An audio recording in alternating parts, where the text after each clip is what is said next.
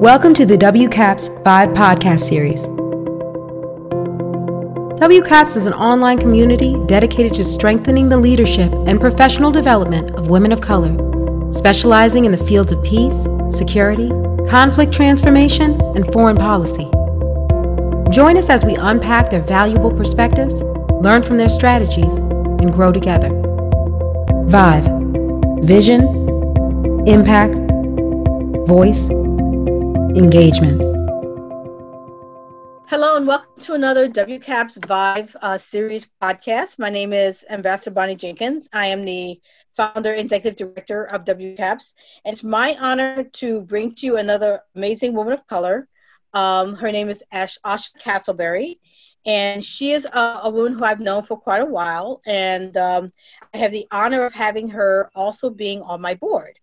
So I really wanted to make sure that we have an opportunity, that I give all of you an opportunity to hear from Asha. She could talk about some of the things that she does, how she got into the field of work that she does, and she actually does quite a few different things. She could talk about that. She could talk about being a part of WCAPS and also her work in the military and as a professor and writing and being on TV, a lot of really amazing things. So I think you will very much like this podcast and very much like getting to hear about an amazing woman who's in the field of national security. So with that, Asha, I'd like for you to introduce yourself and tell us a little about what you're doing right now. Great. Thank you so much for having me. Yes, my name is Asha Castleberry. I am an academic professor. I've taught at Fordham University for 2 years, teaching foreign policy, national security, and I'm also a Army officer in U.S. Army Reserves, currently the rank of major. And so the views that I will express here does not represent the United States government. And I also do a lot of TV talking about national security, foreign policy issues. Great. So Asha, why don't you tell us a little bit about why don't we start with where you're from, how you got into this field, your educational background. Why don't we start with that and then we'll go forward. Yes, so I'm so excited to share my views. Well, the way this started, I would say to go back to my junior year in college. During that time, I was ROTC Reserve Officer Training Corps scholarship student. So I was in a 4-year program trying to become a commissioned officer in the U.S. Army. Also, I was studying political science, mainly international relations. So during my junior year in college, I actually had the opportunity to study abroad in Shanghai, China for a month. Summer, and I enjoyed my time there because I was able to see an economy that was pretty much changing, and I knew from that point that it's going to transform the global economy in the future. So we're talking about 2005, and I also knew that, hey, the United States needs to pay attention to this, and this is really interesting to see how this is going to impact U.S. foreign policy. But also actually having the opportunity to work with the Chinese in the academic setting, and also be able to observe the growing businesses that were located in Shanghai. I learned that as an African American, that we can get a lot of done in the global stage or in a country like China, especially when it comes to diplomacy, understand economics. So that really inspired me to go into the field of national security, foreign affairs, foreign policy. So during my senior year, or after my senior year, I was commissioned in the U.S. Army Reserves, served on several missions abroad, and that even opened up or expanded my knowledge in perspective about foreign policy, foreign affairs. I remember my first mission we did was in Nicaragua, working on a peacekeeping effort with the United Nations, and I really enjoyed my time working with 22 countries that are located in Latin America, talking about how do we respond to natural disasters, humanitarian efforts, working as a multilateral effort. And then after that, that really inspired me to learn more about, the United Nations, the resolution supporting women in peace and security. And then after I did my work in that, I ended up also doing election observing down in El Salvador. So that also taught me a lot about not just security issues, but also democracy in Central America, especially after the post-Cold War era. And so that inspired me to continue my studies at New York University at the Center for Global Affairs, as well as pursue my master's degree in international affairs at Columbia University CEPA program. So after Columbia University, I continued my international experiences. I spent 2.5 years in the Middle East working on security cooperation, which is building relationships or military relationships with our allies in the Gulf region, Jordan, Iraq. And then I did that for a year. And then after that, I worked on the more on counterterrorism, the anti-ISIS mission in Iraq and Kuwait. So after my amazing experiences overseas, I came home and was offered the opportunity to go into academia, and since then I've been really, really having a great time teaching students about international affairs and how it's impacting or shaping our foreign policy. So I've done that so far in 3 different institutions, not just Fordham University, but Baruch College and George Washington University graduate program. So, but my work doesn't stop there. As a professor, not only I became passionate of teaching students, but I felt like I needed to grow my voice. And I saw that we have a really bad problem with visibility for women of color in national security. So I am authorized to do media opportunities, and I looked into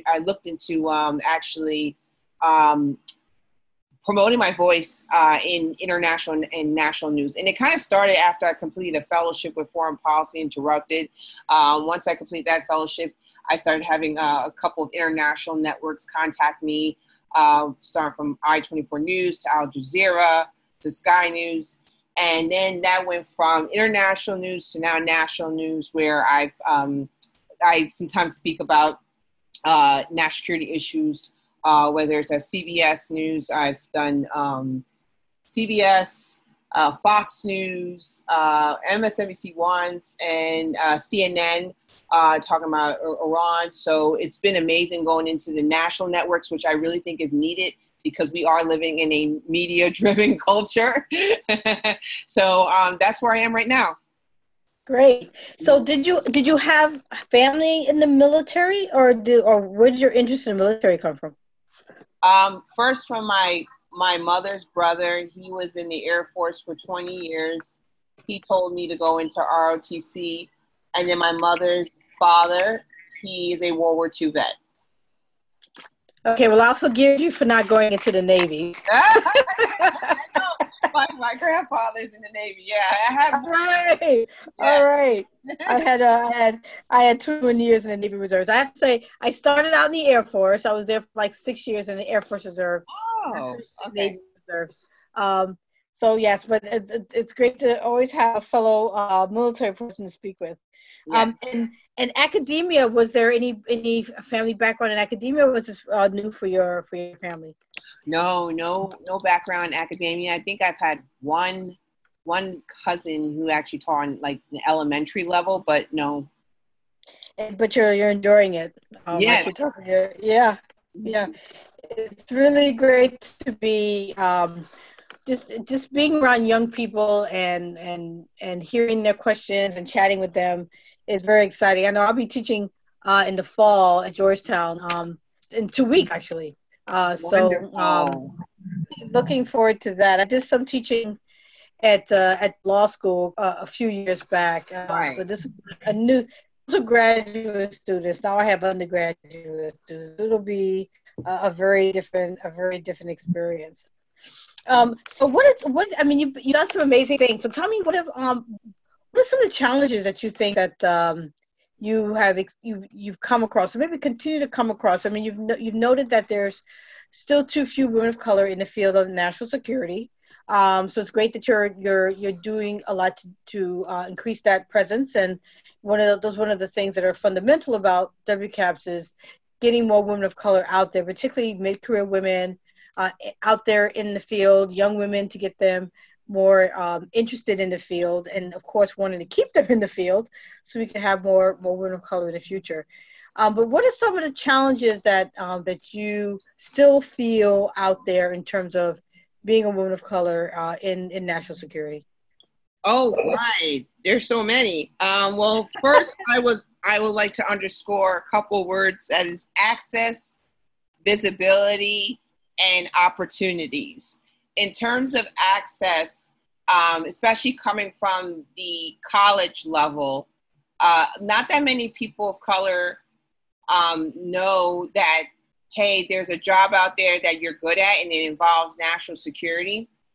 And also, when they do know about these opportunities, they don't really have access to the people that can sponsor them into those opportunities. So there's a lot of lack of access when it comes to the going into the realm. And one reason is because there's not really a pipeline. Meaning like, hey, for instance, if you want to become a lawyer, to me, there's a pipeline. You go to law school, you come out, and you apply for, to be part of a law firm. So it's more defined, just like being a doctor. But in foreign policy and national security, it's not really as defined. There are a couple of programs like me, I went through ROTC, or you have the Wrangles program. So you do have some, a couple of existing pipeline programs that help you, but I think there needs to be more. And then also there needs in terms of the barriers, they're very competitive to do. So the numbers kind of really shrink down as more and more people go through the program. So you could what I've seen in ROTC and also even programs similar to the Wrangles program, you have a lot of people that are interested, but then when it comes to actually completing the program, those, the number of people or candidates that actually go through it, it gets cut down to 75%.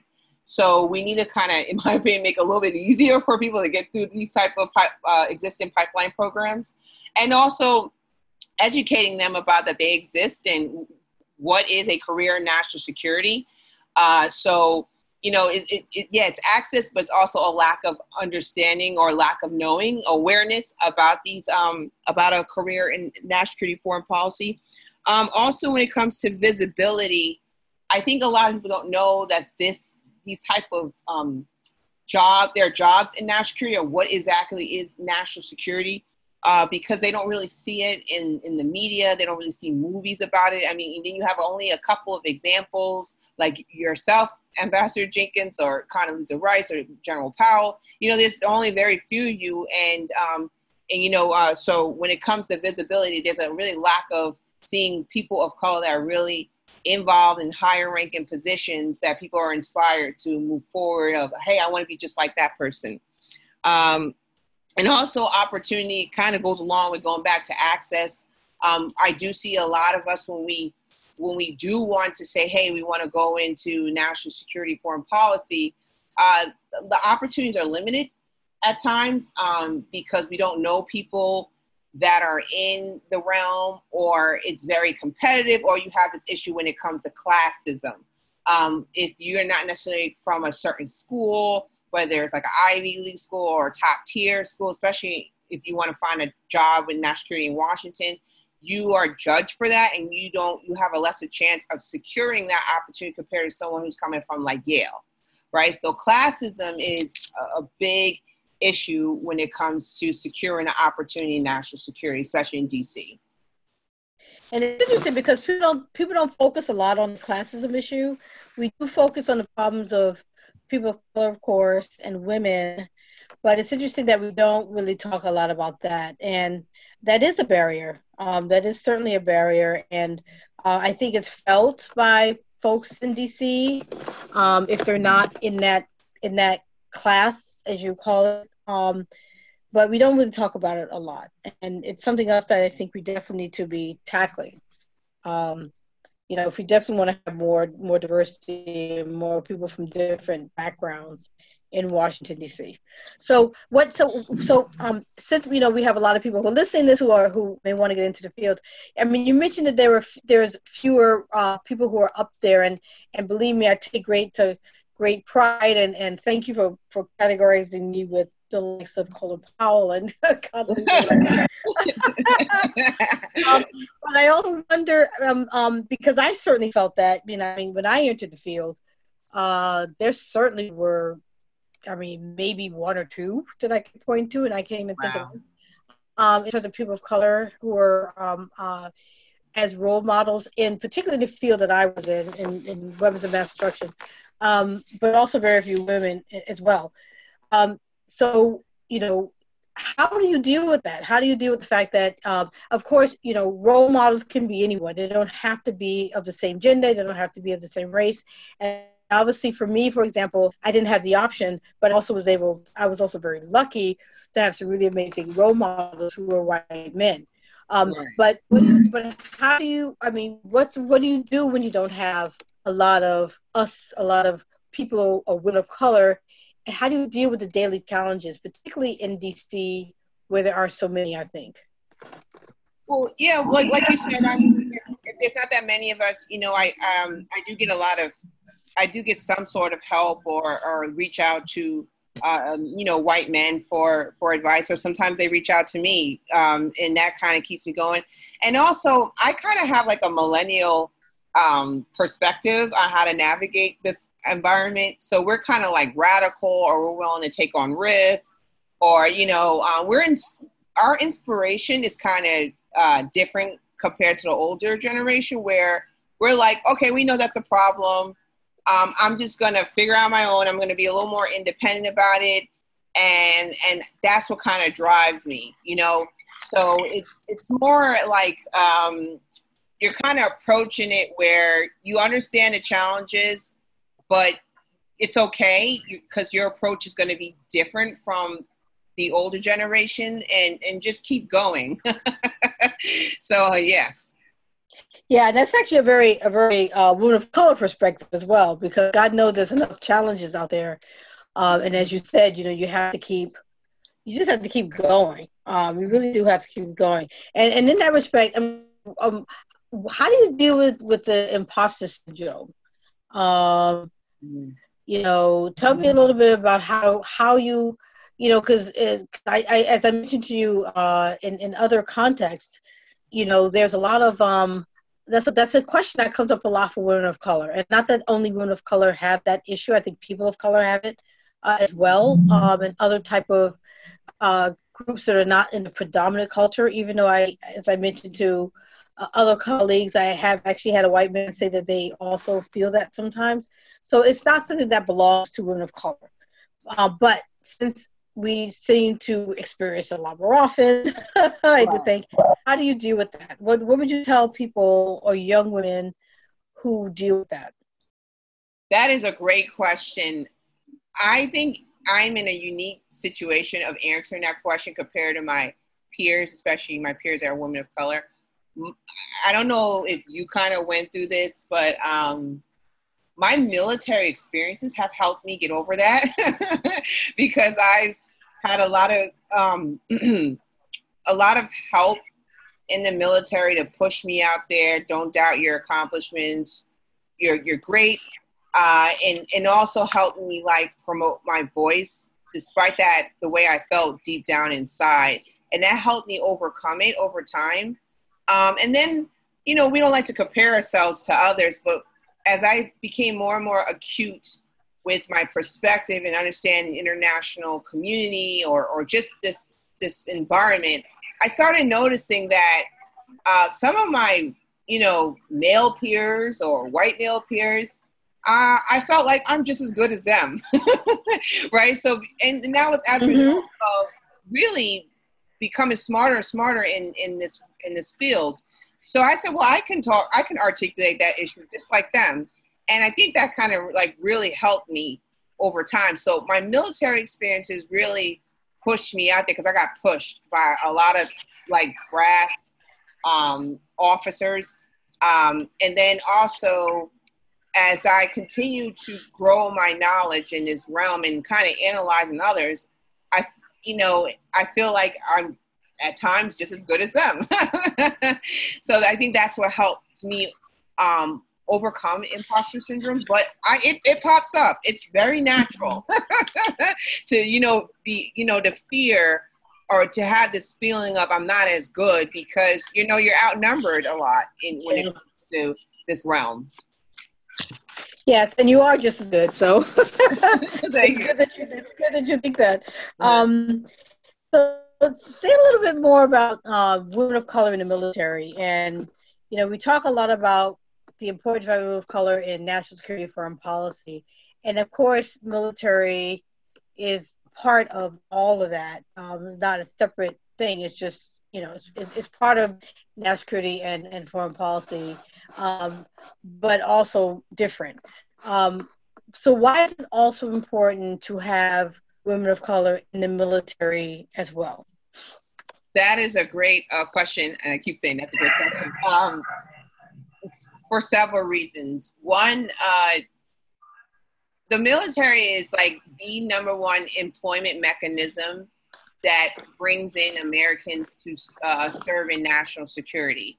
So that's going across the entire country. So we need both men and women serving, especially when it comes to women of color. And when you look at the officer and enlisted percentage, of course, in the enlisted sector, it's a lot less. More in terms of representation of women of color. But we look at the officer corps, the numbers are really bad. I would say for African American women, Latinas, Asian, the numbers are not so good. For African American women alone, it's 5%. And so when it comes to commanding, especially on a combatant command level, the opportunities are very limited for us, and we need more women to command on those levels and above, to where they, not only become a COCOM commander, they can end up becoming the Joint Chief of Staff, to where they're now advising the president. And it's really good in terms of career trajectory, going all the way up to the White House or also in the Pentagon. So we need more of that, but it's as long as we have a low percentage of women of color, female representatives in the officer corps, it's going to be harder to attain those type of jobs on that higher level.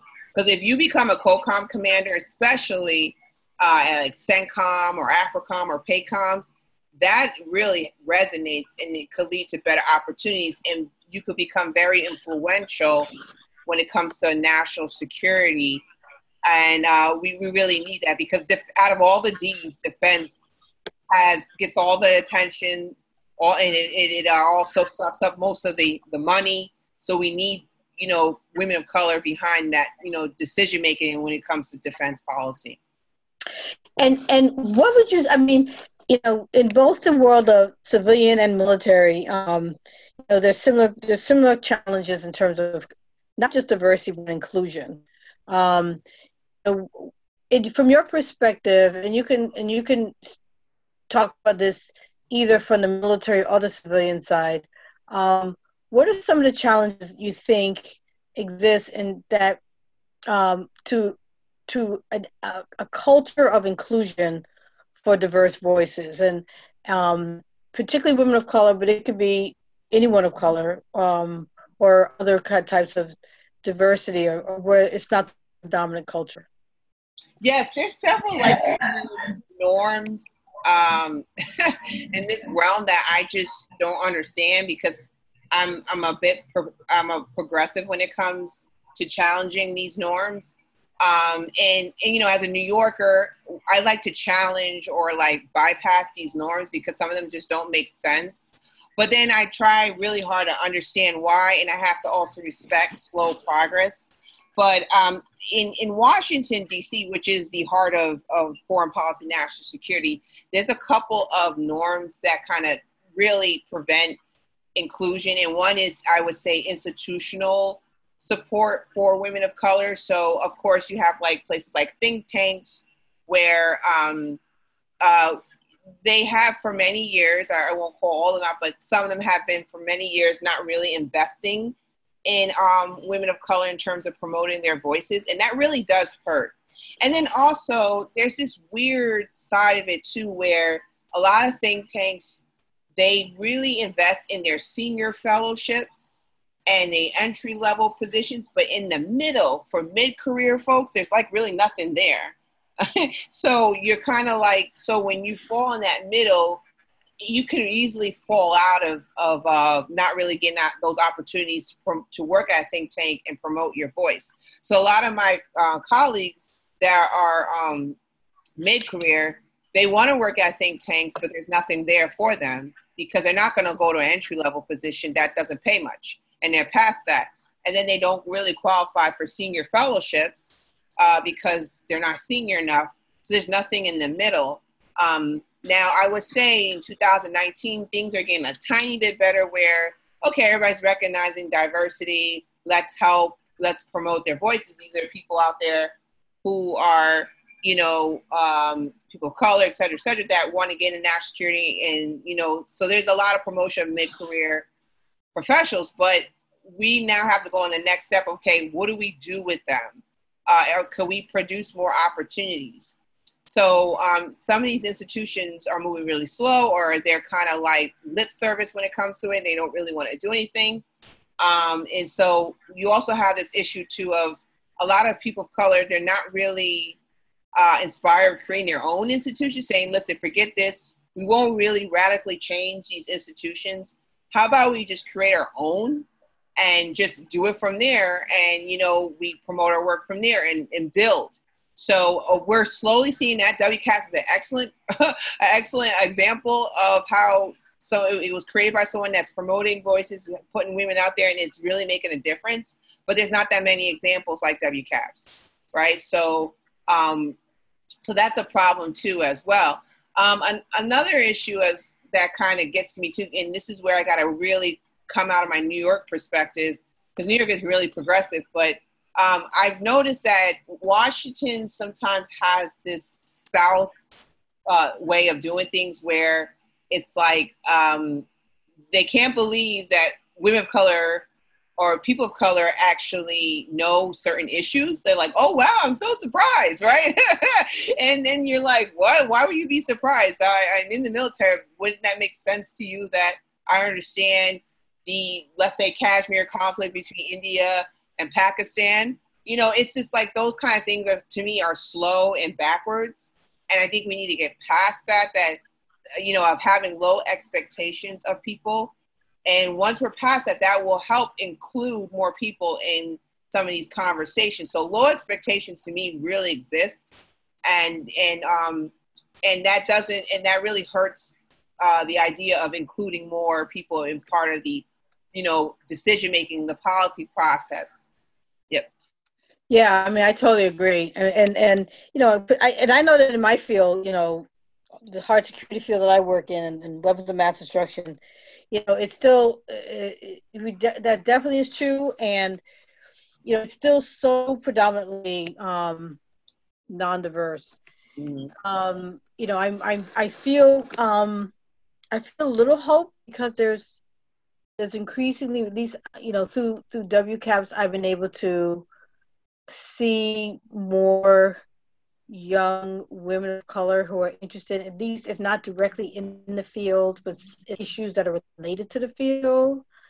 And so if they're not in it, they can become more interested in the policy side, like scientists who may think, you know, well, maybe I'll use my science for policy, right, you know, and more policy work.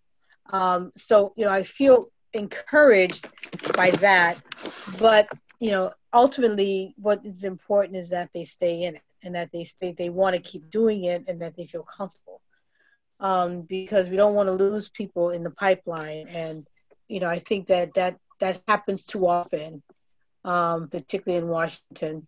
Can I add one more point too? Yes, please. Another issue too is that, so the way it kind of looks to me how this national security realm works is that a lot of people start off as like sub-experts where they have their own little fields where, okay, I'm an expert on development in Africa. I'm an expert on cybersecurity orchestrated by Russia. You know, and they start off on a smaller issues, and then they grow into becoming generalists, meaning like, okay, I'm gonna look at the whole thing, and this is what I see as far as a strategy moving forward. Like, what are some of the things that we need to focus on that need to be included in our national security strategy, our national defense strategy? What is our policy, our foreign policy look 20 years after the Trump era? So going to that level, I see that not a lot of us are given the opportunity to craft that or develop those type of policies. It's kind of frustrating too, because I see that for others, there's a lot of push for people to think on that level, to go, okay, you're past the sub-expertise, time. Now it's time for you to think like generalists. Okay, how do you, we're going to go to you for so many issues. Like, how do you feel about nuclear non-proliferation worldwide? How do you feel about arms control trade? How do you feel about climate change? And I'm not saying you have to be well-versed on all those issues, but have some sort of like minimum analytical understanding on each issue. And this is where we should go with our U.S. foreign policy. And what's our overall principles in national security? So I see where a lot of more of my white colleagues are being more groomed for stuff like that. And then, and I think for people of color, we're not really given the opportunity to think on that level. But at the same time, we don't even know it's time for us to think on that level throughout our careers. Mm-hmm. Mm-hmm. So, and just to move a little bit on a little bit of a different topic, but obviously all related, is you've talked a lot about and some of the media that you've been able to do, which is great, and getting people out in front of the camera is certainly something that to give visibility, to the fact that we do have women of color in these areas. So, I mean, what role do you think the media plays in advancing the narrative that there are women of color that work in the area of peace and security? And what more could they be doing? Oh, great. You might have to shut me down because I'll talk about this for years. Well, first, I would say again, I said this earlier, this is a media-driven society. So media is, in my opinion, more influential to the American people than reading, right? It's probably more influential than our own government. So it's very important that what is actually displayed in the media is telling the truth. But also what's being displayed in the media is very influential. So when you look at it right now going across, and when it comes to foreign policy, national security, when you need people to talk about it, for many years it has not been diverse. And, they tend to go to older white males to talk about, what's going to happen with this issue or that issue. Usually they follow the president's agenda, because at the end of the day, the president of the United States, he or she plays a big part in foreign policy, national security. That is in the Constitution, right? So they do a lot of things, whether it's at the White House or they're getting on the Air Force One to conduct foreign policy. So the media is always talking about foreign policy, but then again, the people that are there to commentate about foreign policy, it tends not to be diverse. Now, here's the shocker. We would think, well, the liberal media outlets tend to have more people of color talking about foreign policy than I would say the conservative ones. No, not exactly. I have probably received more requests from the conservative outlets than the liberal ones, right? But it's just a matter of also, at the end of the day, these outlets know who we are. And that's a big problem too. They don't know that women of color or people of color exist in terms of that they can actually talk about foreign policy, national security issues on TV. So sometimes it's not necessarily, oh, they just don't want people of color. They just don't know that we exist. And also goes back to that think tank example where that this world, they actually, the media outlets are always looking for people, but they have a habit of just going to think tanks, right? And if you have think tanks that don't really have diverse experts, well, they're going to just keep feeding them, a lack of diverse candidates to talk about national security issues. So that's why think tanks are so important in this when it comes to media, because they really do reach out to them, and then think tanks are feeding them your average regular Joe. So so that's a problem too. Now, being able to talk on TV about national security, I have inspired younger women to want to go into it, and that's why I know it's so important, and it's important. It's really means a lot to me that I build on my visibility, because I know that women like me that look like me, they are inspired to do the same thing. So we just need more, involved in media to talk about national security. But there's just, again, these little sub norms that can get in the way with it. But not all of them are necessarily bad. It's just like and I noticed that the big problem is they don't know who we are. And also we don't have institutions really promoting to them, hey, this is so-and-so, get them on your channel to talk about this issue.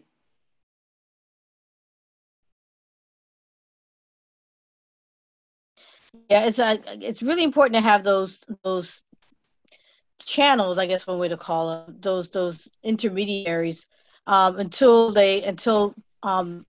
these media outlets do really know who's out there, ones that they are connected to, the organizations, whatever they're connected to, can push the fact that that we do exist. And I always question about people, they don't know who's out there and they don't know there's people out there. I mean, sometimes I think they're just not trying hard enough.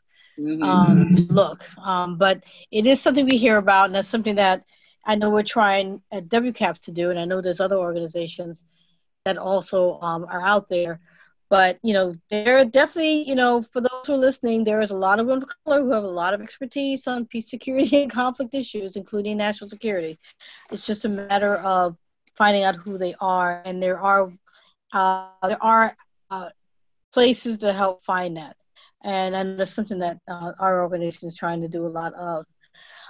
So I guess as we as we head toward the end, I think